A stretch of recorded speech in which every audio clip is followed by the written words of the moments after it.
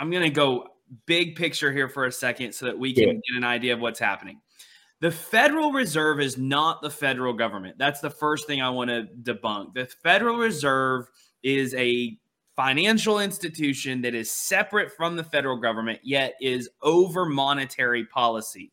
So your elected people don't have anything to do with the feds. They are appointed by the president. I think they're appointed by the president.